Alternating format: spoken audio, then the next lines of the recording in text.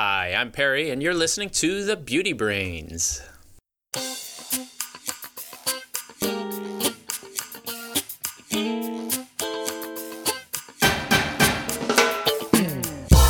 Welcome to The Beauty Brains, a show where real cosmetic chemists answer your beauty product questions and give you an insider's look at the beauty product industry. This is episode 211, and I'm your host, Perry Romanowski. And today is just a beauty brain show. As there's only one of us, it's a solo show. Valerie is a bit under the weather. Since this is a solo show, I'm going to mix it up a bit, and I'm just going to focus on one topic and answer a few questions that we got that's related to that. These include, first, are there different grades of vitamin C since the prices vary so much for the same thing? 2, what is your opinion of the effectiveness of a waterless vitamin C product? And 3, does vitamin C really do anything for your skin? I also added an audio question about whether open-mouthed jars are bad for active ingredients. But before we get into that, let me apologize for not posting a show last week. I just got back from a vacation in the Caribbean, the lovely Turks and Caicos Islands, and I wasn't able to get a show recorded and put up in time. But I will say that I'm proud that despite hours of sitting in the sun, I did not get any significant sunburn. My strategy of using the SPF 50 and then covering most of my skin in a towel and staying in the shade turned out to be pretty effective. This did prompt me to ponder the notion of the SPF of fabrics, though, and that kind of took me down a bit of a rabbit hole on this subject. Perhaps we'll cover that in a future show. There seems to be a lot of marketing hype with little supporting science on the subject. And actually, I posted on Instagram about it, and someone even claimed that cotton t-shirts provided no UV protection. Of course, if that were true, I would never get that farmer's tan where my arms get really brown and my torso stays pretty light. So clearly, t-shirts do provide some UV protection. I'm just not really sure how much. Anyway, while my sunburn avoidance strategy was effective, my bug biting strategy was not quite as good. I kind of forgot that when I go to the beach in the Caribbean or on the East Coast of the United States, I get these bites from these little invisible bugs. I have no idea what they are. I think they're sand fleas or something like that, but not right now. I have over 100 welts all over my legs and arms from these bug bites. And the thing is, you don't even feel them when they're biting you. So it's not like mosquitoes when they're flying around and you feel it right away. These things, I wake up the next morning and I just have welts all over my body, and they itch really bad too. Now, a little tip for you, remember to pack some DEET the next time you go to the beach. I wonder how many people suffer from these invisible bug bites like me. Because it's funny, my wife and I go to the same places, the same beaches, and she didn't get bit by any of them. It's just baffling to me. I guess the bugs just like me. All right, let's move on to the main show topic, vitamin C. Now, Randy and I covered the topic way back in episode 31 pretty thoroughly, but I thought it was time that we could revisit it, and we had a few questions about vitamin C. This is an ingredient that gets lots of positive press. A look through Google Trends actually finds that it's been steadily gaining interest over the last 10 years. Right now, it's about the same level of interest in Google searches as CBD for skincare. So, we'll save a look at CBD for another show, but let's take a look at vitamin C in this show. Vitamin C is a chemical called ascorbic acid, and it has a wide variety of functions in our bodies, but most notably as an antioxidant. It is not naturally produced in our bodies, so we actually need to get it from our diet. Fortunately, a lot of foods that we eat, either they have vitamin C in them naturally, or we fortify them, the vitamin C into our products like, breakfast cereals or something like that. Vitamin C is known to play a role in collagen production in the skin. Additionally, when topically applied, it's thought to help heal acne, increase the skin barrier function, which reduces moisture loss. It helps to protect from UV radiation and prevents and lightens age spots. So, it sounds like a great ingredient, really, which is why you see it in a lot of skincare products, and it's raved about on beauty blogs, of course. That's the effect of marketing. Of course, there is a downside to vitamin C, and it's an antioxidant that's highly reactive with oxygen in the air and water, so it's difficult to deliver vitamin C to your skin in a way that is stable, effective, and non-irritating. For this reason, raw material companies have actually come out with a bunch of different forms of vitamin C.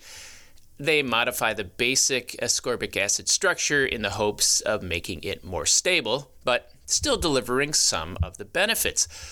Now, let's talk about whether this is successful or not. First, the types of vitamin C that you'll find out there. There are a bunch. Ascorbic acid, and more specifically L-ascorbic acid. The L actually just refers to the handedness of the molecule. This has to do with chirality and where specific atoms are located on the molecule, but suffice it to say, L-ascorbic acid is the more active version, and it works better on skin than D-ascorbic acid, which is the less reactive version. Other types of vitamin C that you might see in cosmetic products, sodium ascorbyl phosphate, magnesium ascorbyl phosphate, ascorbyl 6-palmitate, ascorbyl tetraisopalmitate, ascorbyl glucoside, and dehydroascorbic acid. Now, the ingredient that is biologically active is ascorbic acid. Those other ones are just derivatives, and the idea when you're making a derivative one is you want to make it, ascorbic acid is water soluble. That means it can react when it's in water and the pH is wrong. And so the idea is if you take ascorbic acid and you make it more oil soluble, it'll be less reactive and it'll get into the skin better. That's the idea. Another thing is that for ascorbic acid to work, the pH has to be pretty low. And so if you make a derivative that's a stabilized version, the pH can be higher, and so it's not going to be as irritating on the skin. Now, like I said, the ingredient that is biologically active is the ascorbic acid. So these other versions, they need to penetrate the skin and then get converted to ascorbic acid to be effective. Well, in a study published in Dermatologic Surgery back in 2001, looking at this exact question, none of the derivatives significantly converted to L-ascorbic acid when they were in the skin. Now, there is some evidence that these things might convert to ascorbic acid, but the evidence is pretty weak and not demonstrated in the skin to do this. So while they might be more stable in the formula and they might penetrate better, they probably actually aren't working. At least they're not working the way ascorbic acid works. Now let's talk about ascorbic acid. Most importantly, in a formula, if it's going to work, it has to be stable, which means it has to chemically exist as ascorbic acid in the formula, and it has to penetrate the skin to get to the dermis, which is where the activity of this ingredient would happen. So is it stable? Well, the researchers have found that it is stable in aqueous formulas with a pH of 3.5 or less. And of course, it's also stable in waterless or anhydrous systems. So if your product has a pH higher than 3.5, you're not going to be getting any working vitamin C. Unless, of course, the product's waterless. Now, based on the available research, ascorbic acid actually is the gold standard for vitamin C compounds. For it to do anything significant, it needs to be included in the formulation in a concentration higher than 8%, at least that's what the studies have shown. Now, studies have also shown that above 20%, there isn't much more biological significantly active, so it looks like the sweet spot for vitamin C in a formula is somewhere between 10 and 20%. Now, effectiveness, of course, is going to vary based on the formulation, but that's a pretty good sense. Now, I'll give our usual disclaimer about these types of cosmeceutical ingredients. if this ingredient was actually working as claimed, affecting collagen synthesis, being anti-acne, reducing UV damage, it would technically be an illegal drug, in the US anyway. Cosmetics are not allowed to do these things, but if companies don't make specific drug claims, the FDA usually doesn't go after them, at least at the moment. So some things to consider when looking at products that advertise that they use vitamin C. First, you should look for something that uses ascorbic acid. As I said, it's the ingredient that works. The other derivatives really haven't been proven to work, so look for ascorbic acid on the ingredient list. Next, look for products that use ascorbic acid in levels between 10 and 20%. Now, most companies don't tell you how much they use, but when they do, assuming they aren't lying, that's what you should look for. Under 10%, it probably not going to do much, and over 20%, that's just overkill, and using that much extra could actually lead to more irritation. Another tip is to look for waterless products because they're probably going to be more effective. Ascorbic acid can begin to oxidize, which causes it to be used up whenever it's put into water. So look for products where water is not one of the first ingredients. That gives you a better chance of finding a product that might actually work. Also, if you're getting a water-based product, look for something that has a low pH. As I said, ascorbic acid is unstable above pH 3.5 or so you need to look for low pH products. Of course, pH is only meaningful if water is present, so it's less of an issue in these kinds of water-free formulas. However, the other thing is companies generally don't tell you what the pH of their product is, so this might be a little challenging for you. Finally, you also want to consider the type of packaging that it comes in. Any vitamin C formula must be properly packaged to protect it from excess light and air. So pump packaging is probably better, and you should avoid things like clear jars or bottles, because that actually the light can actually degrade the ingredients. So look for brown glass containers. All right, now we have that base of vitamin C information. Let's move on to some specific questions that you had about vitamin C.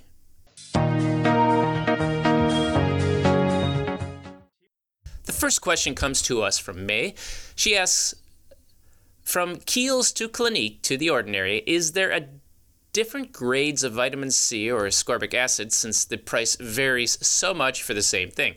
I understand that vitamin C serums contain other actives, thus making it more expensive. Ignoring that, though, is there a difference in the ascorbic acid that these brands use? For example, I think mineral oil comes in different grades, for example, the cosmetic grade and the pharmaceutical grade. Well, thanks for the question. It's a little bit challenging to answer.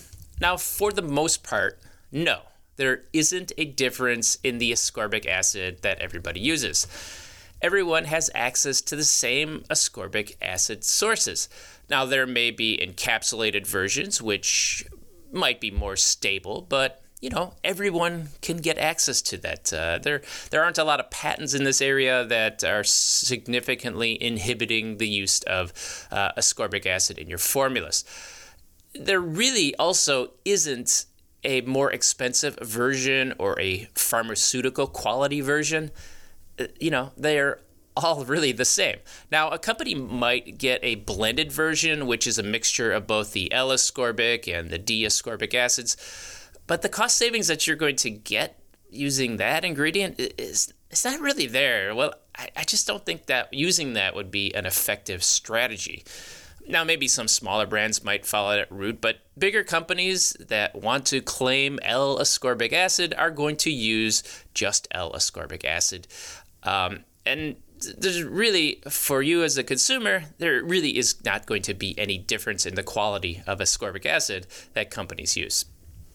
Now, incidentally, you mentioned mineral oil. The mineral oil used in cosmetics does not come in different grades. The mineral oil used to make cosmetics is the same stuff they use to make pharmaceuticals. There is no difference between pharmaceutical grade and cosmetic grade.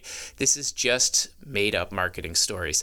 In fact, whenever you see a skincare or a salon brand claiming they have some sort of pharmaceutical grade or salon grade ingredients, they're just trying to blind you with marketing. Those things don't really exist in any meaningful way. However, having said all of that, there may actually be some difference in the effectiveness of the vitamin C products, because there are 3 different formulation strategies that any company might follow. First, and this is the most common, there is the Wuffle dust method, which I call it. This is a method of formulating where you take a good formula, people use it, they like the aesthetics, and then you put a drop of some hero ingredient in, and that's what you talk about in your marketing. You get all the benefits of the marketing ingredient, and consumers aren't really good at noticing differences and improvements that are subtle. So when you just use a Wuffle dust strategy using a drop of an ingredient, and you could talk about it in your marketing, that will help to maximize your profits. And this certainly happens with vitamin C products. If you don't see a percentage of the ingredient listed on the formula, it's probably not there in a very high level. Now, the second formulation method is done by companies who are trying to use effective levels of an ingredient. They follow, what's published research says about ingredients, and then they use those levels in the formulas. The problem is that an ingredient like ascorbic acid, as we talked about, is not particularly stable. So even if they're put in the proper amount, 10 to 20% in your formula, it might break down while it's after it's made in production and it's sitting on shelves and it's shipped to stores and then a consumer gets it. It might break down by the time you ever get to put it on your skin. So in the end, products like this don't really work much better than formulas where they just put a drop in and they're just talking about it. Now, the third method is done by companies who really want to ensure that their product performs. They pretty much do the same thing as the company who followed the second method, where they go out and they get the levels that have been clinically tested of an ingredient, and they use that amount, but they go the extra step of trying to stabilize their ascorbic acid in the formula. This means making, say, an anhydrous formula, or using some sort of special delivery system, or keeping the pH really low, or coupling it with some other ingredient that helps to stabilize it. Now, I'm skeptical that a lot of these efforts will lead to a product that performs in a way that you as a consumer are going to notice, but at least companies like this are trying. So if there is a product that's going to work, they're going to follow this third method of formulating, where they try to provide you the right level in a stabilized formula.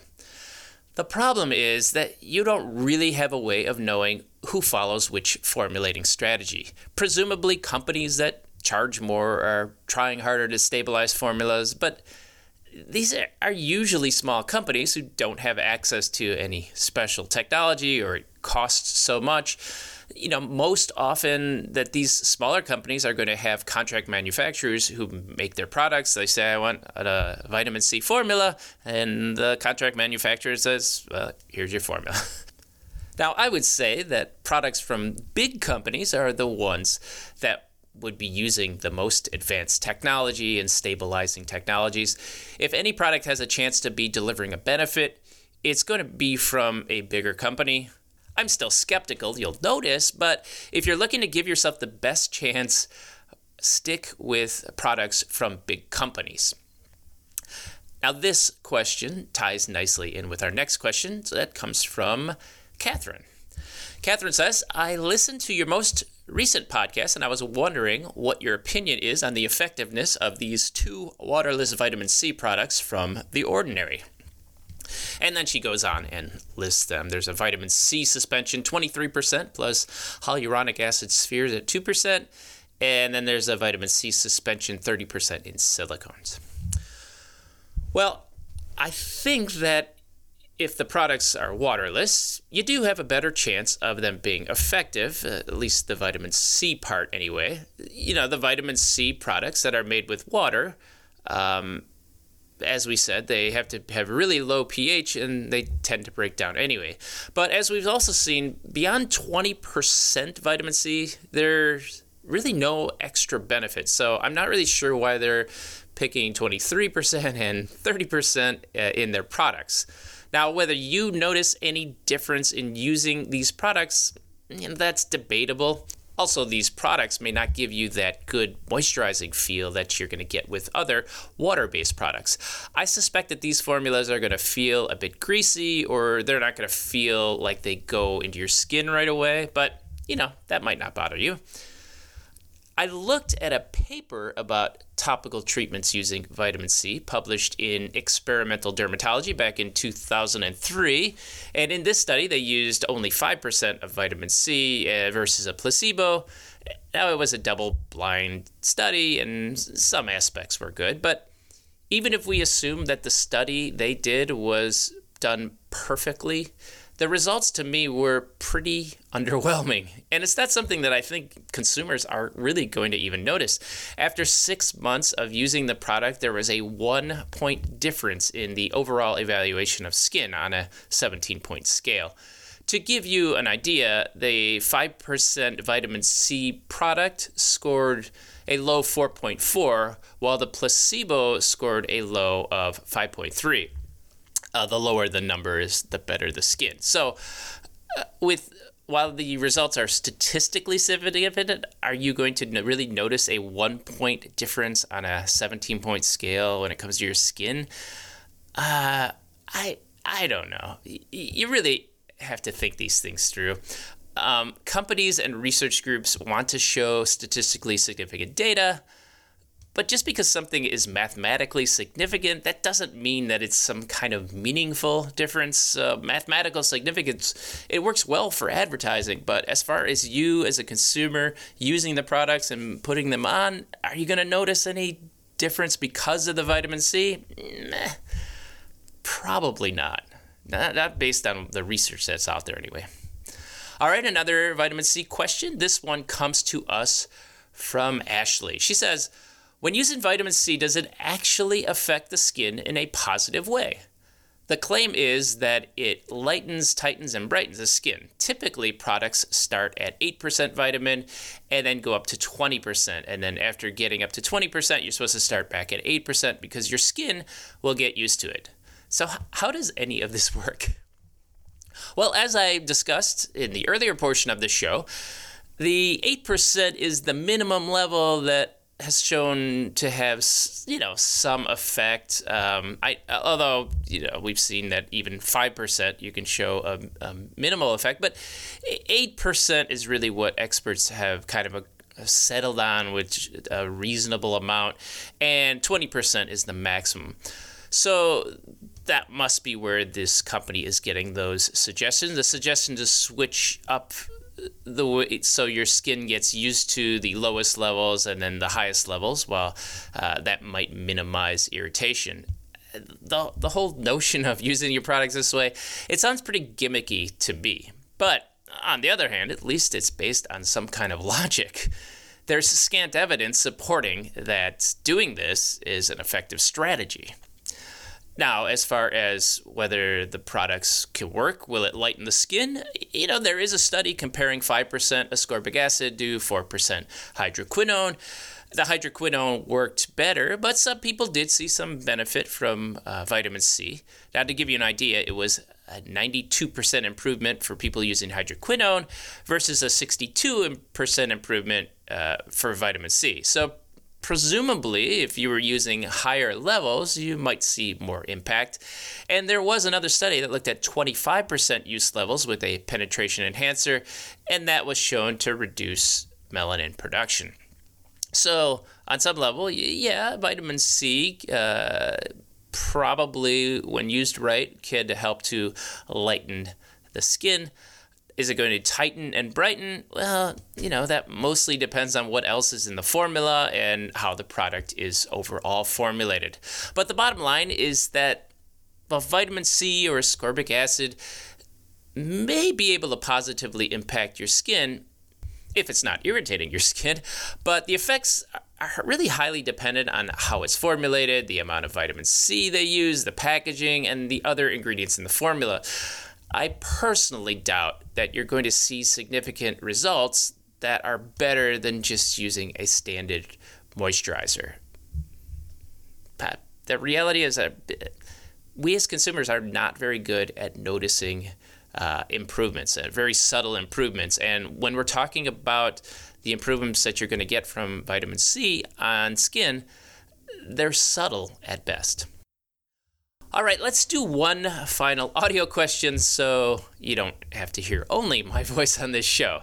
This one comes to us from Heidi. Hi, Beauty Brains. I'm wondering what the scoop is on using products packed in jars, the kind you dip your fingers into to use. I've read that certain products can lose their effectiveness once exposed to air, but aren't the products exposed to air once they're on your skin? I've also read that this is a good way to contaminate the product, and I'm questioning if that's all hype or if I really should avoid pointing my pinky into the pot. If so, is this important for facial products or for anything applied to the body? Thanks for sharing your knowledge in a way us non-scientists can easily understand. Thanks for the questions and the kind words, Heidi. I know there are a number of brand and gurus out there telling people that they should avoid tubs like this, and that it's not bad advice, but it also may be a bit overblown. First, about product stability. As we've discussed earlier in the show, some ingredients like vitamin C do break down when they're exposed to air and light. So when you're using a tub or a jar with a wide opening, that will increase the amount of exposure, and it could reduce the effectiveness of that active ingredient, an active ingredient like vitamin C. Now, for a lot of ingredients, it's not going to matter. Hyaluronic acid, peptide ceramides, these things don't really break down when exposed to air. But for vitamin C or other antioxidants, that they can break down. So I'm not sure the exposure levels will matter that much between, say, the wide mouth jar and a squeeze bottle. But if you're using an airtight pump, then, there might be some difference here, some credence. Although you do raise a good point, once you put the product on your skin, it's going to start to oxidize anyway. I mean, ideally, it's penetrating the skin and it can start to have an effect on the skin. But yeah, a lot of it is going to be lost to oxidation on the surface of your epidermis. So it's really hard to say if it matters that much. And it's also true that putting your fingers in the jars could increase the chances of contamination. Now, if you are using products that are properly preserved, this isn't as much of a problem. Companies will add enough preservative to make sure that some level of contamination by consumers is going to be acceptable. But if you're using a product that makes a big deal about what they're not using in their preservatives, say they're paraben-free or claiming they have some sort of safe preservative system or preservative-free, then I would actually be worried. Just a tip, you should always be afraid of any product that makes claims about their preservative system and what they don't use. Those products, in my opinion, are microbial bombs just waiting to go off and waiting to spread diseases, and use preservatives, people. But I digress. So, yes, all things being equal, jar products can have some negatives. And it doesn't matter whether it is a facial product or something for the body, it will have the same level of impact, if there is any. Now, whether you notice the impact or not, that's going to be debatable. A well-preserved product is going to work fine from a jar. And if you don't have an active that's going to break down significantly, a jar is fine too. The reality is that most of the ingredients that make skin products work are not going to break down significantly due to air exposure. The advice to avoid jars, in my opinion, is a bit overblown. All right, that brings us to the end of this solo show. Thanks so much for listening. Hopefully Valerie or maybe Sarah Bellum will join me next time. If you get a chance, can you go over to iTunes and leave us a review? That's going to help other people find the show and ensure that we have a full docket of beauty questions to answer. And speaking of beauty questions, if you want to get your question answered, feel free to record it on your smartphone and then email it to thebeautybrains@gmail.com. We do love to answer the audio questions. Also, you can follow us on our various social media accounts. On Instagram, we're at TheBeautyBrains 2018. On Twitter, we're at TheBeautyBrains, and we also have a Facebook page. One more thing, The Beauty Brains are also on Patreon. If you want to support the show, Patreon is the best way to do it. This helps to keep the show ad-free and is really the best way to keep the financial bias out of anything that we have to say. So if you like what we do and want to see us keep doing it, go to patreon.com/thebeautybrains and subscribe. Thanks again for listening. I'm Perry Romanowski, and remember, be brainy about your beauty.